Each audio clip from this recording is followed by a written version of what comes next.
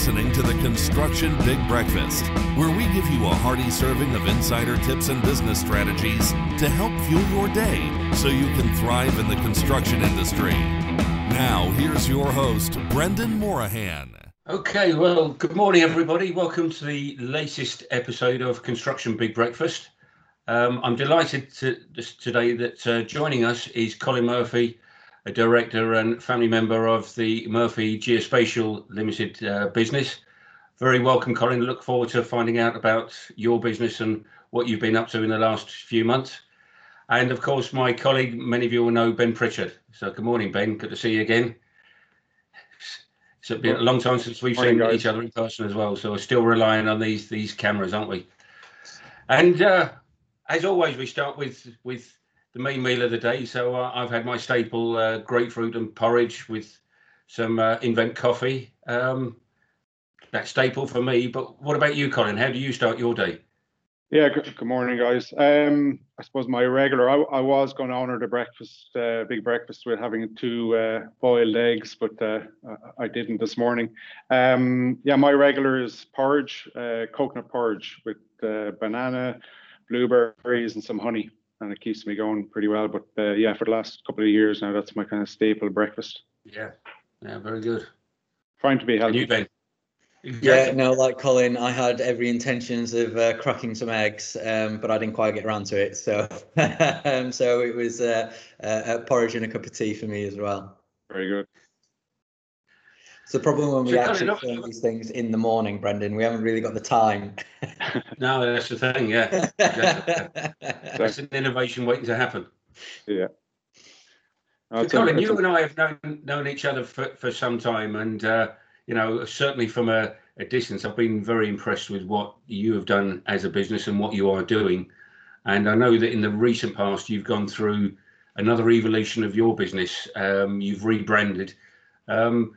Take us through the journey you've been on and the importance of that rebranding and really why you did it and some of the challenges you faced as you're going through that. Yeah, certainly.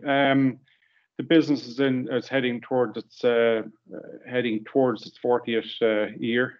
Business started by my late dad, and I suppose the core of our business has been the value we add to projects, stakeholders, asset owners, and we've always been challenging ourselves, to be honest, in terms of where we sit in the project or the asset life cycle and the importance of what we do. And we've never felt overly comfortable with just being a survey company. We've always felt we add more to the project and the data we collect.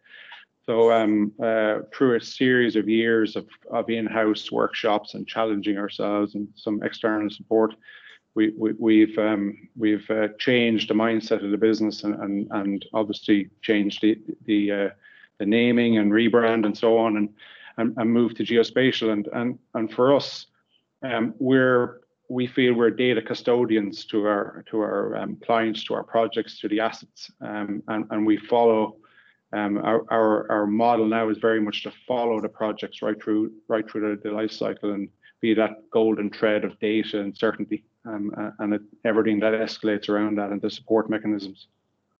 Interesting, yeah. Like and have you found that culturally? Sorry, Ben. So I like that, data custodians. I like that. That's a sort of a nice term. I've not heard that before. It's very good. Yeah, I think data is undervalued from our point of view. Data is undervalued. As you know, Brendan and Tim would obviously know, and so on, Ben. Projects, if you take any typical project, in the past you've had survey data. Mostly it's a line item in a BOQ, and it's a cost item, and it's almost a tick box. Let's get the surveying company in to do whatever they have to do. Whereas they spend on large projects, they can spend six-figure sums, if not more, on survey. But mostly that information is discarded, or in the past you've had a big bank of drawings and they're thrown in a drawer somewhere and never to be seen before. But when you see the way buildings are moving and assets and the life cycle of an asset, now what we do is the data we collect has got value. So if we're engaged early on a So you take a typical development in the city. If we're engaged early and we collect the data of the existing site, we ensure that data is correct, we verify it. The design teams then engage. At least they're designing and making assumptions off verified data. So when the contractor goes to site, they know as long as it's designed to the data, it's going to fit. There isn't going to be clashes, there isn't going to be issues. Then if you verify that data and that build through the life cycle of the construction, so a frame goes up, there's clash, there's verification, there's as-built if needs be, etc. But ultimately you have an as-built model of your actual build. There's a lot of value in that when you move forward to FM and operations and management. And when you take a large estates company, Grosvenor House, Great Port, and any of these guys have large assets, Blackstones. Traditionally, they have management companies with loads of people, possibly in vans, driving around the place, going checking buildings, and they may want to repaint a building or refloor an area, send the guys out in the vans to go verify and check. Whereas where we're going with an enriched data set, all you need is a PC, one guy or girl sitting at a PC, and they access a digital data set where they can run the queries and the algorithms, and it fires out all the information because it's verified, it's correct. You don't need to necessarily go anywhere. So the speed, the cost, everything is reduced. But tell me, one of the big issues we have, in my opinion, in this industry is the short-term nature of the way decisions are made. And as you said, there is immense long-term value in the sort of work that you do. Yeah. But I suspect there is a perception that there is a short-term cost in gaining that. Yeah. That is not deemed acceptable in some of the current budgeting and pricing for commissions. And therefore, people don't really commit to that cost to gain that value. How are you addressing that dilemma? Or indeed, is it a dilemma you do face?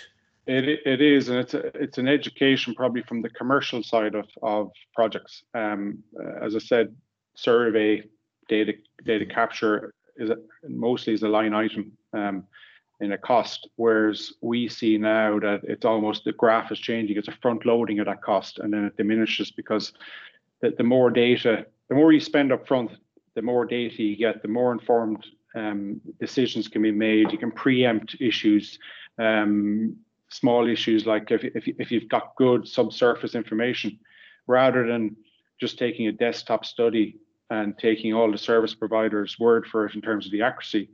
Do a proper investigation. Especially when you're talking about London, where there's so much subsurface utility, etc. The more you spend up front that way, it's going to mitigate and reduce all sorts of issues down the line. But it is a re-education of the process, to be honest, and a valuing of that data and what that data means overall to the project life cycle and duration. But there is more and more case studies, examples of this coming out now, where there's proof that actually engagement and good data is saving time, is saving money, etc. And of course, the recently announced construction playbook is encouraging data sharing via the contract itself. So there's going to be more regulatory and other sticks and carrots in place to encourage that and promote that. Exactly. That's good for the industry overall.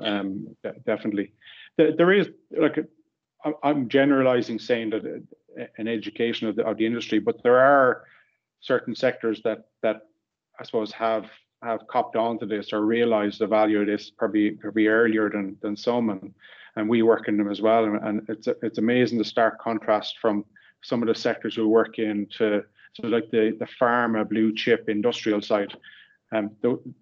Those industries know exactly the importance of data and the value of data, whereas your house builders, your contractor side are slower to adopt. Yes, they're talking about less value probably in terms of data, but the workflows that we have developed for our pharma and tech, we're utilizing them and trying to adopt them into our construction around tall buildings and residential, etc. It's sort of inherent in the cultures of those industry, though, isn't it? To look for data and look for insights and knowledgeable and actionable insights from that data. It's much more required in their day job than some of the more traditional parts of our construction industry require. Yeah, and time is money, and the money element of chip manufacturing is substantial. So the more data they have, the quicker they have it.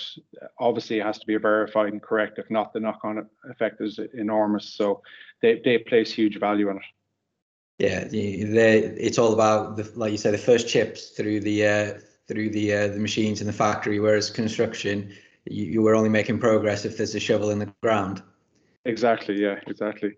Like I keep, like I'm a Lego nut. I love Technics Lego. And as a kid, I've always struggled in terms of the belief around why can't buildings be built in such a simple format that you get a Lego box with a set of instructions.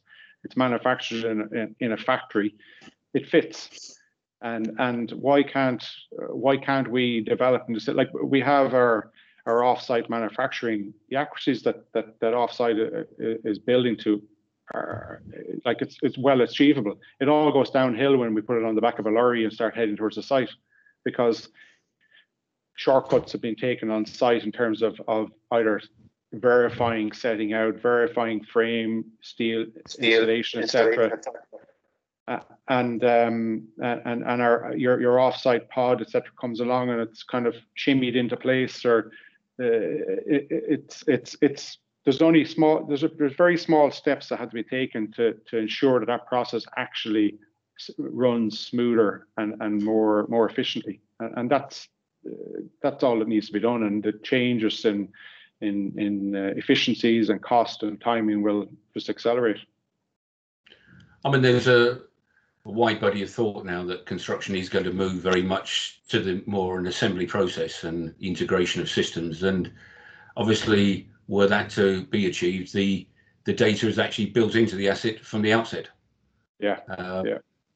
Which arguably puts you out of work, Colin. No. It's all data sets, so it still has to be verified. It still has to leave the factory, and it still has to be positioned on site. It actually probably makes our life easier. So we will take that data enriched pod, etc., and that's built into our ultimate data set. Then we can take that metadata, etc., and build it in. So it's no, like we like where it's going. Like we have a software side of the business where for years we've been developing the portal and access point of that, where we can host and make I suppose data more accessible to our clients, and the verification process around that. And that's where we want clients, we want to host the data but verify it and be that independent source of truth, I suppose, for projects, for asset owners. A lot of people we're engaging in now, from semi-state to government, etc., are starting to engage with us to create what we're referring to as a geospatial management plan. So it's basically an engagement of specifications, how people engage from a data point of view in their estate, their project, etc. So it takes the best of industry. Specifications, methodologies, etc., and it puts them into a management plan. And it's almost like when you go to site from a safety point of view, you have to be inducted. So what we're doing now and some projects, and it's starting to take traction, is you come to site, you get inducted from a data point of view. So how you think about a large project, you've got M&E contractors, you've got frame, you've got civils, etc. So basically there'll be induction on, this is the site control. These are where the station control points are. This is what you use, etc., etc. This is the naming structure. This is the formatting. This is the accuracies that are required. This is the methodology that needs to be used, etc. This is where you save. How regular you're doing updates, etc., etc. So that sort of stuff is where we're on projects now where we have that geospatial management role, where we're managing it on behalf of the client to ensure that ultimately they have a coherent, verified data set that's a value to them moving forward. So then when they roll on 5, 10, 15 years when they want to do a refit or a extension to something. They have that data sitting there in the cloud. They don't need to go spending money. Oh, let's go resurvey that building to make sure nothing has changed.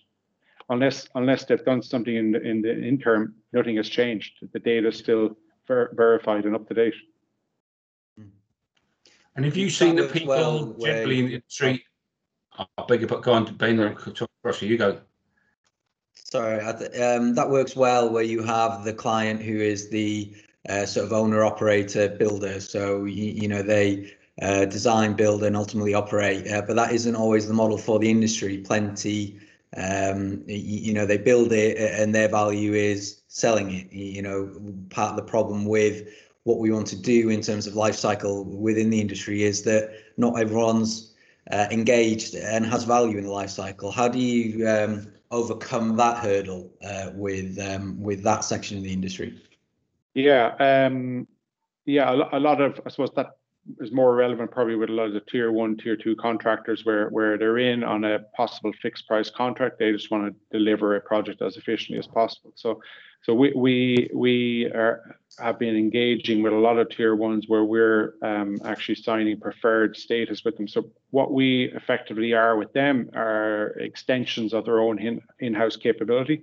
So we're providing support and resource if required, but ultimately what we're doing is we're working with them to try and improve workflows, standardization, to ultimately get them to where they possibly need to be over a period of time, get an understanding. So 1 or 2 contractors we're working with, we're assigned to basically doing quarterly tech updates with them on the industry. So we work with they have an in-house survey resource.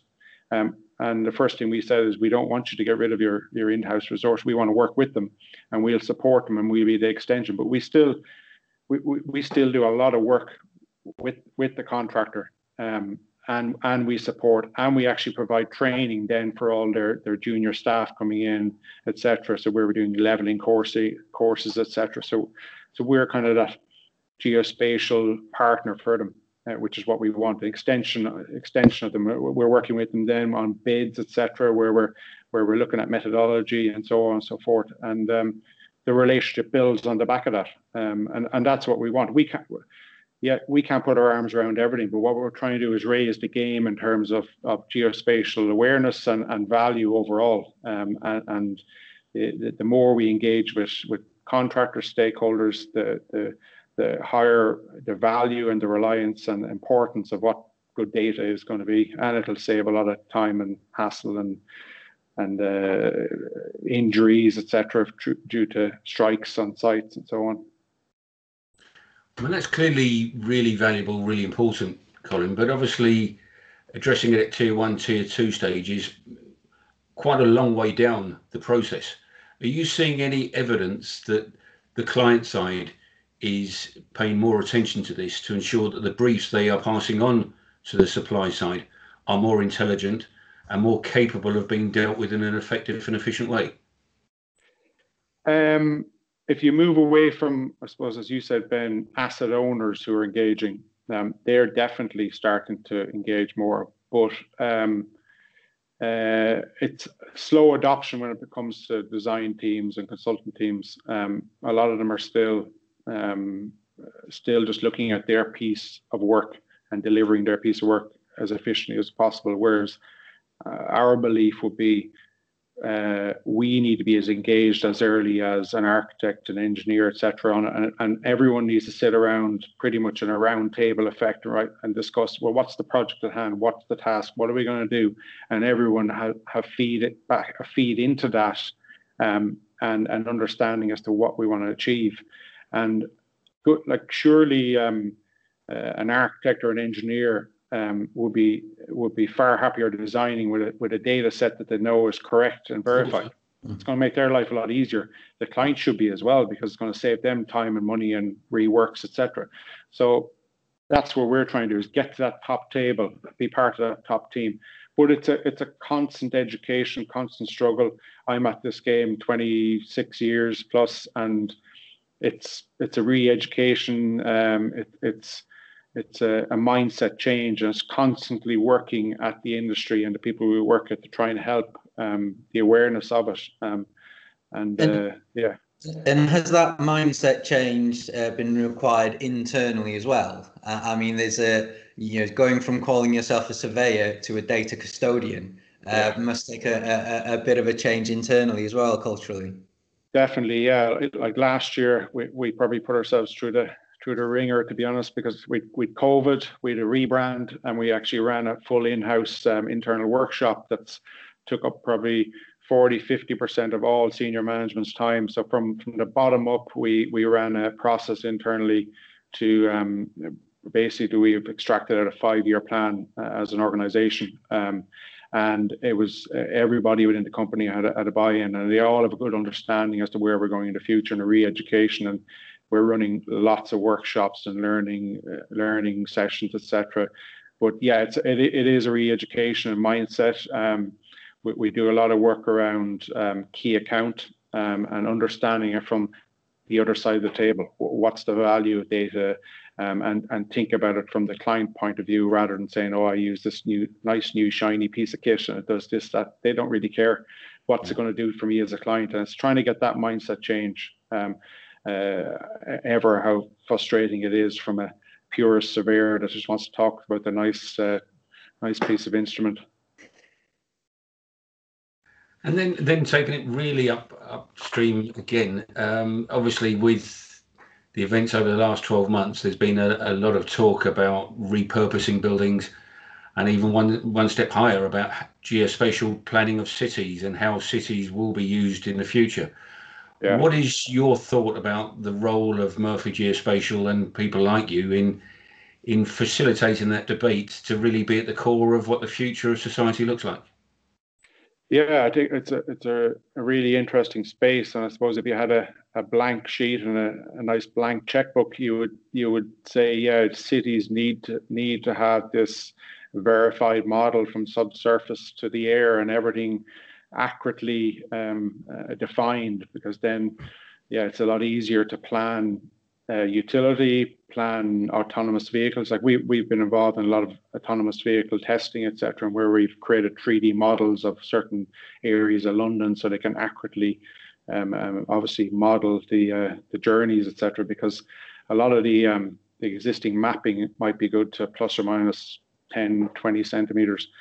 30 centimeters. That's not accurate enough when you're talking about the positional accuracy that some of these autonomous vehicles can drive to. You could be standing on a curb, and all of a sudden a vehicle could run straight over your toes because the accuracy is different than the mapping. So, yeah, it's subsurface, I think, is where there's a big issue. The accuracies of what, like London. You go into the city of London.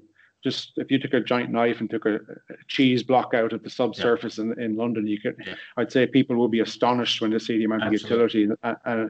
Like there's service tunnels for power, for post office. There's, you name it, stuff that people don't know about, and the secret pedestrian tunnels as well. Yeah, exactly. And to try and actually. Yeah.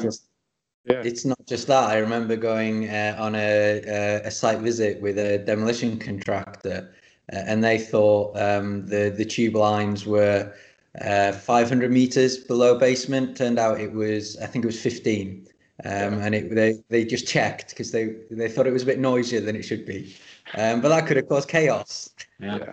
Oh, definitely. Like we do a lot in the monitoring space of structures, and it's amazing when you actually go to site and you do verification. So we'll do a line and level and a condition survey of the tube lines, possibly before construction would start. But in a lot of cases, we would do verification, and it's not exactly where the design might have thought it would be, and it causes all sorts of issues. So I think it's a big ask, and it'd be a huge spend, and would take a lot of time and a lot of buy-in from various stakeholders. But a verified digital model of cities would make our lives a lot easier. And then management, like if they're data enriched assets, management of our power, how we turn on and turn off utilities when they're not needed, utilization, etc. All that comes back to good data. And it would pay for itself 10 times over a life cycle of a building. But it's the adoption rate will be slow because the initial spend is going to be significant. But then, like even you take it back to environment issues with flooding, like the amount of flooding issues that there seem to be just escalating year on year. That's down to just bad data and bad interpolation of data. So the data might be there, but someone's going designing on a floodplain and they don't necessarily either have to, or they engage or they don't engage with existing data. And it's as simple as, if there's good data there, you can verify, you can understand, well, what floor level do I need to be at to make sure that we don't flood this development. And in a lot of instances, and that's in Ireland, it's in the UK, it seems to be everywhere, that a misunderstanding as to what they need to do. It's not that difficult, but yeah, I think more and more knowledge probably and learnings around what we can do with a good data set, I think will make lives a lot easier for a lot of us. Mm. Well, look, we could obviously talk for hours on this, and the purpose of the podcast is to be part of that education and learning process. So we'll start to bring this to an end. But you mentioned there, like us, you've got business in Ireland, as have we. What would you say are the major differences, both culturally and also from a data mindset? Do you see much difference between the two territories? Obviously, market size, there's a huge difference. I came over here 15, 16 years ago with a bag on my back and thought I was going to conquer the UK, but I didn't realize how big the market was. But I think certain engagement in Ireland is a lot more personal. It's kind of who you know, what you know, and you can have a chat. But the adoption of a lot of the clients we have seems to be happening quicker in Ireland. It was slower to take place, but the last 24 months in terms of digital models and digital twins and BIM in Ireland, the last 24 months has probably accelerated at the rate of the previous 10 years in the UK. So it's adopting, but maybe that's down to the market size, but they're definitely moving at a good pace. Obviously, there isn't the same scale of opportunities. We're on HS2 in the UK, and it's an unbelievable project, probably larger than any project in Europe at the moment. But when we compare even development projects we're doing in London to the stuff in Ireland, even when you're talking about the height of the buildings and so on, it's different understanding, different models. So some of our business units, like we have a tall buildings division in the UK because of the 60, 70 floor buildings we're involved in. I think that the highest through planning at the moment in Dublin, I think they're trying to get 30 floors through planning. So it's a different mindset, different mentality, but definitely the adoption to digital has been very quick, and the take up in Ireland is accelerating. And if they keep going at the rate they're going, I think they're going to set standards for a lot of Europe, if not other parts of the world, definitely. And there's a lot of learnings.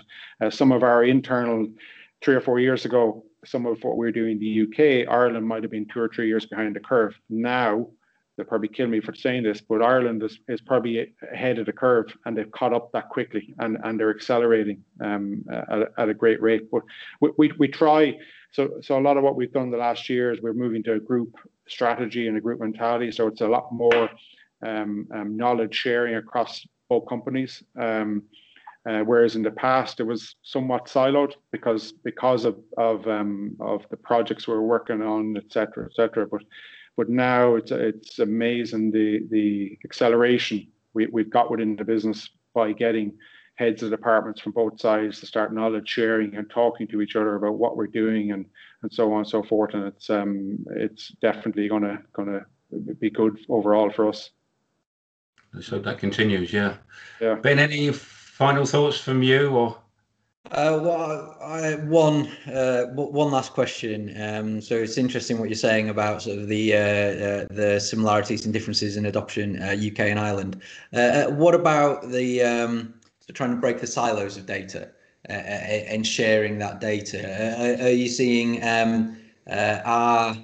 Is it different in Ireland? Are people more willing to share with the accelerated adoption that you're seeing there, or is there still that siloed, it's my data, my insights mentality? From our point of view, I think there's a better, there's a good adoption. There still is some silos, definitely internally there definitely is, and we're trying to break that down because there's a lot of positives towards cross collaboration within what we're doing in the business. Client side, some of the clients, I'm trying to think. They're definitely the engagement level overall, probably with our clients in Ireland, they have a better understanding. But some of our key clients in the UK really value what we're doing, and that has accelerated in the last 12 months even. I think COVID has really underpinned the importance of good data, and we're all working remotely. So if you don't have a good data set and you can't go to site, what are you doing? Or if you can't sit around in a meeting. So if you've got something that's verified, you can work remotely, you can kick on with a project, and we can discuss it with proper vengeance. We've just been engaged with a client to start looking at creating digital twins of a lot of their assets. They're an international client, and the importance of that is that they said if we could save 1% to 2% of their transport costs globally, it would be worthwhile. So they're creating digital twins of an asset where their design teams can collaborate on a global scale by just dialing into a Teams meeting. They can run clash detections, they can have discussions, etc., etc. They can talk about retrofitting this part of the plant, etc., etc. And at least if they've got good data, they can take measurements there on the Zoom call or the Teams call. They can make decisions. They can move a project forward without having to jump on a flight and fly wherever, and the cost element and the time element of that. So I can see that definitely moving forward with vengeance. People digitizing their assets.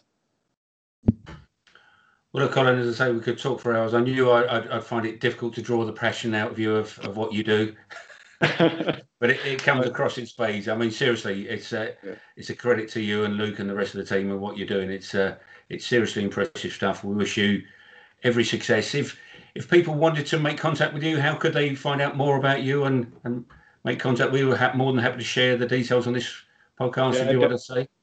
Yeah, definitely, no problem at all. Look, it's a passion. It's a passion probably that's skin deep with us, and it's something that we'll consistently try and keep pushing the journey. And we have a long way to go. We believe we've a lot more to give, and engagement with